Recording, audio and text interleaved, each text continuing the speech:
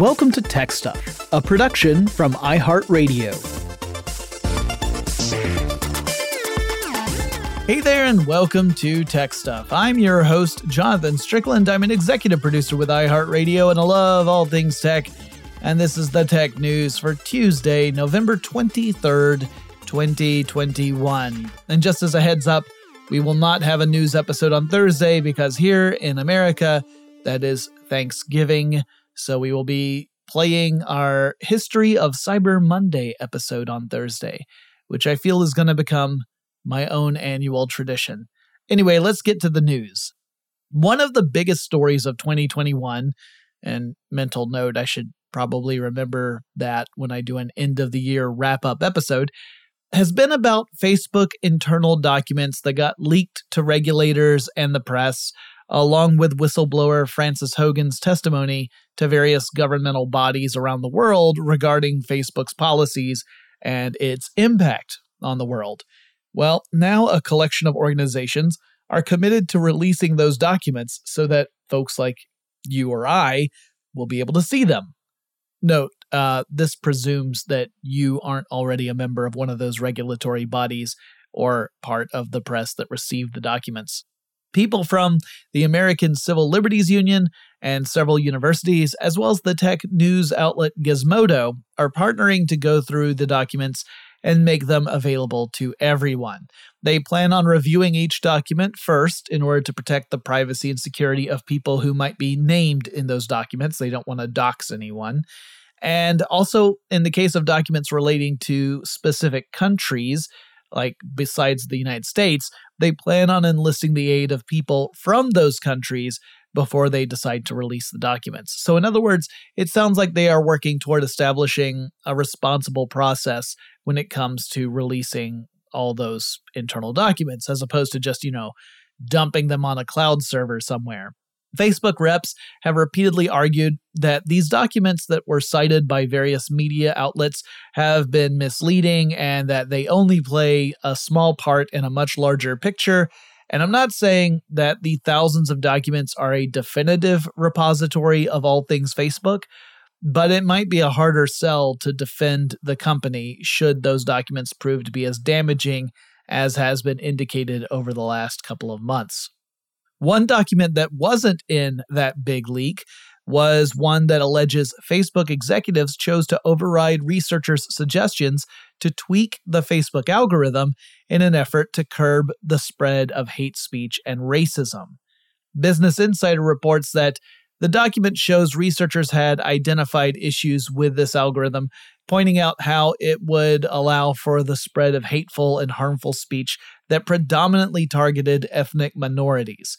But because Facebook has been the target of criticism from white conservatives in the past, including powerful media outlets like Fox News, the executives at Facebook didn't want to make any changes for fear that it would seem as though the company was actively opposing white conservatives. The name of the research project was Project Wow, though Business Insider also refers to it as, quote, the worst of the worst, end quote, meaning the worst content and comments. The document apparently also indicates that Facebook's content moderation algorithms are much better at detecting and suppressing content that targets white people, but not so great when it comes to people of color. So not only did the executives nix the idea of adjusting the algorithm to protect vulnerable populations, they were supporting an algorithm that protects a group that, arguably really doesn't need protection to start with. The document also includes a passage that says Facebook execs were worried about offending conservatives who think, quote, hate targeted toward trans people is an expression of opinion, end quote. Now, y'all, let me just say that is a wretched, horrible thing to even think, let alone put down in an internal document. A glance at statistics like the suicide rate among trans youth will tell you straight away that targeted hate has a very real, very tragic effect on those who are targeted, and to dismiss it as an expression of opinion is so callous as to be disgusting. Then for Facebook executives to say they're worried about offending people who think that way is stomach churning. All right, I'm going to hop off my soapbox. I know y'all don't like it, but, I've got this platform and I feel like I'm going to use it.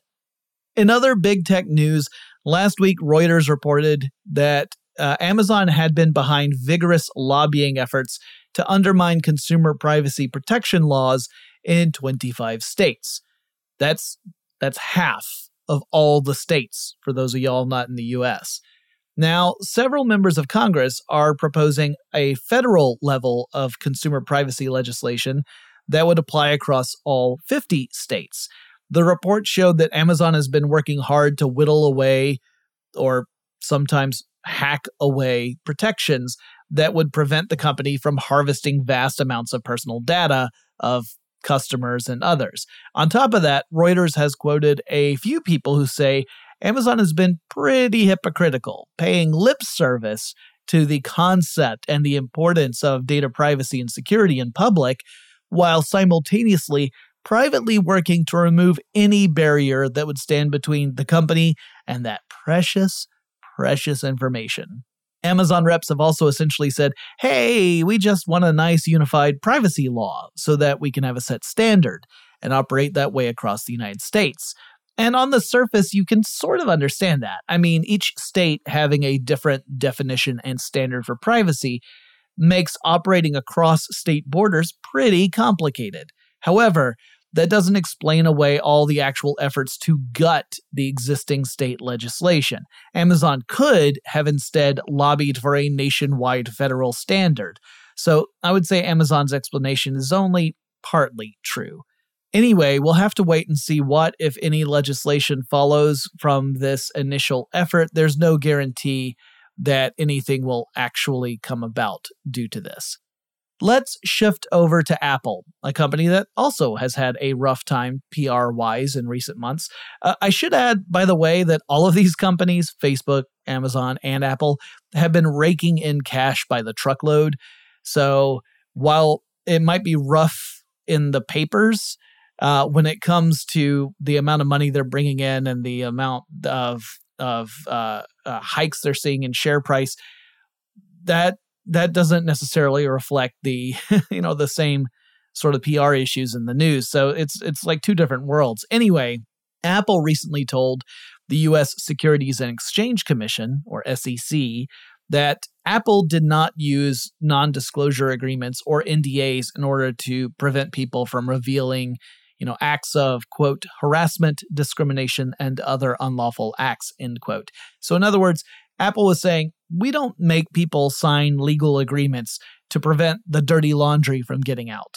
But then a former Apple employee named Cher Scarlett filed a whistleblower complaint with the SEC, and then subsequently she came forward. She had previously been referred to as an anonymous former employee. And in her complaint, Scarlett revealed that Apple does indeed issue NDAs, at least in some cases. Scarlett worked as an engineer at Apple, but she also was, working behind the scenes to push for changes in policy, such as a move toward pay equity among Apple employees. And when she left the company, Apple lawyers urged her to sign what was effectively a gag order that would limit her explanation of why she left as, quote, after 18 months at Apple, I've decided it is time to move on and pursue other opportunities, end quote. She shared that NDA with a company called, or an organization called Nia Impact Capital. That is an activist investor organization. It holds share of Apple, and it has currently been trying to force a vote among other shareholders that would make Apple reveal its use of NDAs and be more transparent in the future. Something that I suspect the company would not be too keen on, seeing as how they just told the SEC earlier last month that they totally didn't do that. Later today, we expect to hear an announcement that Samsung will establish a new chip-making plant in Taylor, Texas. That's about a stone's throw away from Austin, if you can throw a stone, 30 miles or so. The facility would likely build chips not for Samsung products, but more as a business-to-business that has other corporations as its customers. So you or I wouldn't go out and purchase a chip from this company. These chips would be going into products that other companies make. The plant is not expected to go into production for a couple of years because it's going to take time to build out the facility and attract the talent and all that kind of stuff.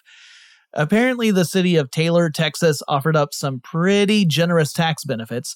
According to the Wall Street Journal, the plant will have a 90% reduction in property taxes over its first decade. There's been a recent push to bring more chip manufacturing over to the United States in the wake of the worldwide shortages and supply chain issues we've seen. Of course, the U.S. also has these, pesky laws that protect people and thus make it way more expensive to build stuff over here. That's me being snarky, by the way. I am fully in favor of protecting workers. And in fact, I would actually love to see more manufacturing move to places that aren't as egregious when it comes to exploiting workers. Not saying that the United States is perfect in that regard, not by a long shot, but compared to some other countries, it's leagues ahead. Well, there are other efforts around the world to establish new manufacturing facilities in order to kind of smooth things out, alleviate these supply chain issues, but obviously it's going to take a couple of years for them to come online, and there's still the question of whether or not it actually ends up solving the problem or if it just becomes another complicated cog in a very complex machine. In the meantime, we should expect more supply chain woes. Speaking of Texas, there's a development in that state that concerns me. Actually, to be fair, there are a lot of developments in Texas that concern me, but the one I was thinking about was how the state is courting Bitcoin mining operations. And this has to do with power consumption. Okay, so last year, or actually this past year, in February of 2021, Texas had some pretty massive blackouts during a particularly harsh cold front that brought temperatures way, way down. And yeah, I know there are parts of the world that are way colder than what Texas got to. But you got to remember, Texas does not have the infrastructure to deal with super low temperatures. It's not common in that state. And Texas has a power grid authority called ERCOT, E-R-C-O-T. Ironically, that stands for Electric Reliability Council of Texas, and it's responsible for about 90% of the state's electric load. So pretty much everything apart from, say, like the far west of Texas is under ERCOT. When the cold weather hit, demand for electricity exceeded ERCOT's capacity, and ERCOT began to implement blackouts. The price for electricity also skyrocketed at that time. It's hard to even express how high it went. The governor of Texas said that the ERCOT reform would be a high priority. There would have to be a full investigation, and the agency would have to put in place preparations for high demand winters in the future. And the reason I bring all that up is because Bitcoin mining requires a lot of electricity, and that's because Bitcoin works on a proof of work concept. That is a one in which computers compete against each other. They are the mining operations, and they rush to try and solve what is essentially a very hard math problem. I mean, it's kind of similar to guessing a truly huge number. Anyway, Bitcoin miners, at least the successful ones, use vast networks of powerful machines in order to get to that solution first. And those machines require a lot of electricity in order to operate. So the concern is that Texas's power grid, which is already a little bit, weak, is not up to the task of supporting those mining operations that the state is actively trying to attract, and that this could potentially lead to similar situations like what we saw this past February. Now, the expectation is that ERCOT will offer up some sort of incentive that would essentially pay Bitcoin miners to not use electricity during times of peak demand. But critics point out that most Bitcoin mining operations would likely be more inclined to just keep mining because the profits from mining would be way more than any incentive the state could offer. Unless the price of electricity for Bitcoin miners goes way, way up, like if ERCOT said, all right, but if you want to use electricity at this peak time, it's going to cost you, 1,000 times more, that would pretty much drive away the very people that the state is trying to attract. So the fear is that the Bitcoin miners would just keep gobbling up electricity even in high demand times and thus contribute to a situation that could result in more blackouts. We've got some more news to cover, but before we get to that, let's take a quick break.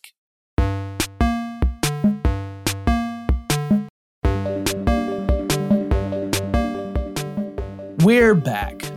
Over in the UK, the government has created a mandate that will require all new buildings, including homes, to include electric vehicle charge points starting next year. The UK is the first country to issue such a mandate, but it really does make a lot of sense. As we see more countries commit to switching to an electric vehicle fleet over the next decade, it becomes imperative that those countries also make sure that there's an infrastructure there to support the move. I mean, after all, like the gasoline or petrol, for those in the UK, that infrastructure has been around for more than a century. And so, there's been plenty of time for it to be built up. We're now talking about switching over to something that has a bit of infrastructure there. Some places have a more dense population of charging stations than others. But this is a real move to make sure that it becomes common throughout the entire nation. There's also plans that if you're making any large renovations, if you have parking spaces for 10 or more vehicles, or I guess more than 10 vehicles in your, that building, you are also required to install some electric vehicle charging points. The UK currently plans to end the sale of new gas-powered or diesel-powered vehicles by 2030. People will still be allowed to buy and sell used cars that run on petrol or diesel, but all new cars starting that year will be electric vehicles. Okay, we all know that Facebook, the company, changed its name to Meta, and that Meta plans to launch a metaverse product in the not-too-distant future. But it is not the only company itching to get Meta. Another one is Niantic. That's the company that originally started as a project at Google and then spun off to be a very successful game company. It's best known as the company behind the game Pokemon Go, but it also makes or made a few other games that incorporate augmented reality features. So at the heart of Niantic's games is this kind of general philosophy that centers on getting people out into the real world to interact with the game in the virtual space. So they use technology to enhance rather than replace our physical surroundings. So for example, in Pokemon Go, the sight of various Pokemon gems tends to correspond with interesting real-world locations. So the idea is you travel to that location to play the game, and in theory, you also enjoy the physical space itself. It might be of some cultural significance or otherwise interesting. So the idea is you get out and about and you see stuff around that you might not otherwise ever look at. That's the idea. Well, Niantic's metaverse plans sound like it's an extension of that philosophy, that the company will offer up an expanded ARDK, that stands for Augmented Reality Developer Kit. So this will let other companies build AR-based experiences, including games, using Niantic's tools. So the Niantic metaverse is a very different take than the, put on VR goggles and replace the real world with a digital one approach. In pursuit of that goal, Niantic has raised $300 million in funding, and that brings the valuation of the company up to $9 billion. When it comes to existential threats, a collision between the Earth and a large asteroid or comet or some other celestial debris is a big one. I mean, it's happened before, and statistically speaking, it will happen again. The question is really just when will it happen? Well, NASA plans to test a system called the Double Asteroid Redirection Test, or DART, with a launch that is scheduled for today. The launch vehicle will push a spacecraft called the DART that will use what NASA describes as a kinetic impactor technique to change the path of an asteroid traveling through space. Now, first, just to calm some nerves, the target asteroid that NASA has chosen is not one that is on any sort of collision course with Earth. So this is literally just a test to see if this method is viable. The particular asteroid DART will aim for has the name Dimorphos, and it circles around another larger asteroid called Didymos. The DART spacecraft will essentially slam into Dimorphos in an effort to change its path and bring it into a tighter orbit around Didymos.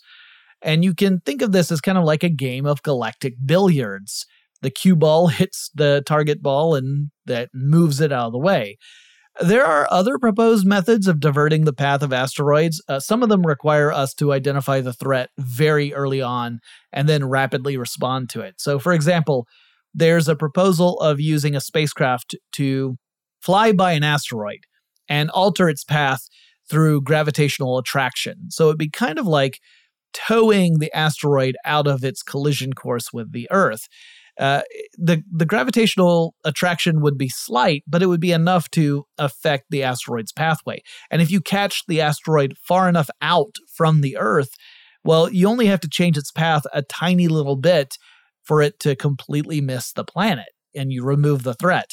However, the approach that DART takes is a more, let's say, direct method to change an asteroid's path.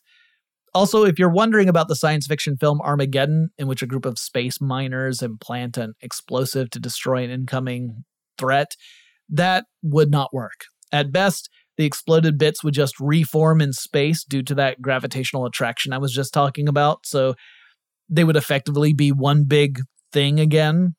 But at worst, you would turn what was originally kind of a bullet into a cloud of shotgun pellets. Either way, it is not a solution. Motherboard reports that NASA is looking for proposals for nuclear power plant designs. This power plant would not be located on Earth, however, but on the moon. I find that really interesting because it raises some big questions. I mean, if we were to establish any sort of lunar base, clearly we're going to need electrical power. So this is a problem we have to solve. But nuclear fission is a tricky solution. I mean, you do have the issue of nuclear waste and what to do with it. I assume that the space treaty would make it a bit tricky to justify storing nuclear waste on the moon itself. That seems to kind of fly in the face of the spirit, if not the actual word of the treaty.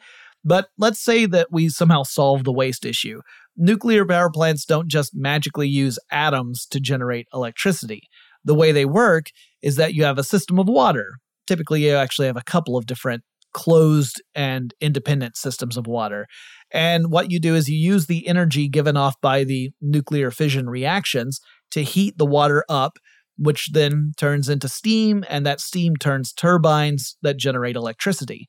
So in other words, nuclear power plants are really steam generators on steroids. But that would mean that we would have to transport not just the nuclear power generator to the moon, we'd also have to bring up enough water to make it work. Now, there is ice on the moon. I don't know of any proposal that would involve harvesting the ice from the moon in order to serve a purpose in a nuclear power plant. And the reason why I say this is a big deal is that water is actually pretty darn heavy stuff to send up to space, and every pound or kilogram costs a lot of money. So that's one of the reasons that facilities like the International Space Station have such extensive recycling and reclamation systems in place so that no drop of water is wasted. Anyway, we're just at the request for proposal stage right now, and since the entire Artemis project has been hit with some delays due to other issues, I expect it will give us some time to debate the merits of a nuclear power plant on the moon before it becomes a reality. Rounding out our NASA news is a somewhat discouraging story. The James Webb Space Telescope, which has had a long and arduous journey toward launch, has hit another delay. The original plan was to launch it as early as 2007, but for many reasons that never happened.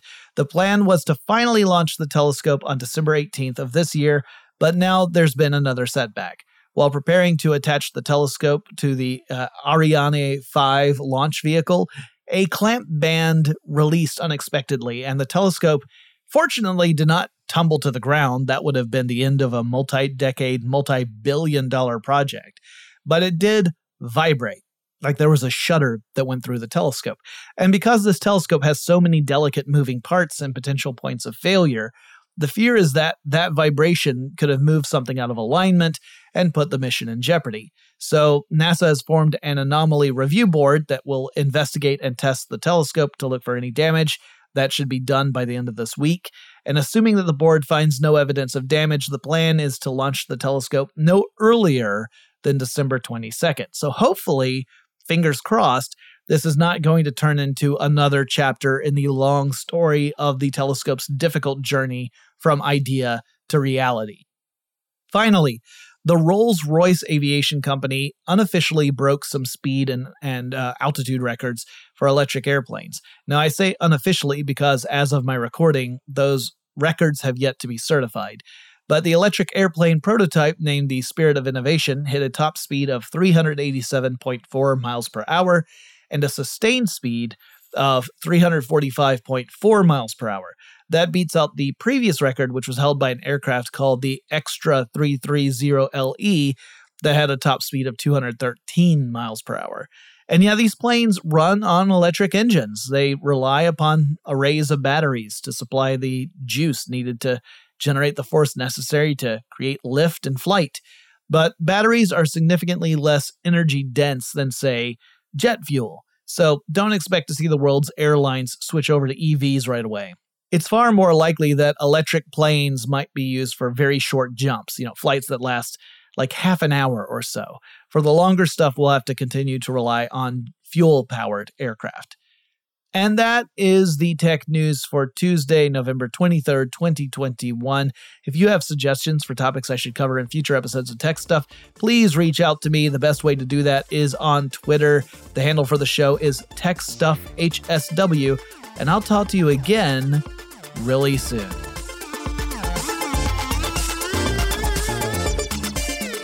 Tech Stuff is an iHeartRadio production. For more podcasts from iHeartRadio, visit the iHeartRadio app, Apple Podcasts, or wherever you listen to your favorite shows.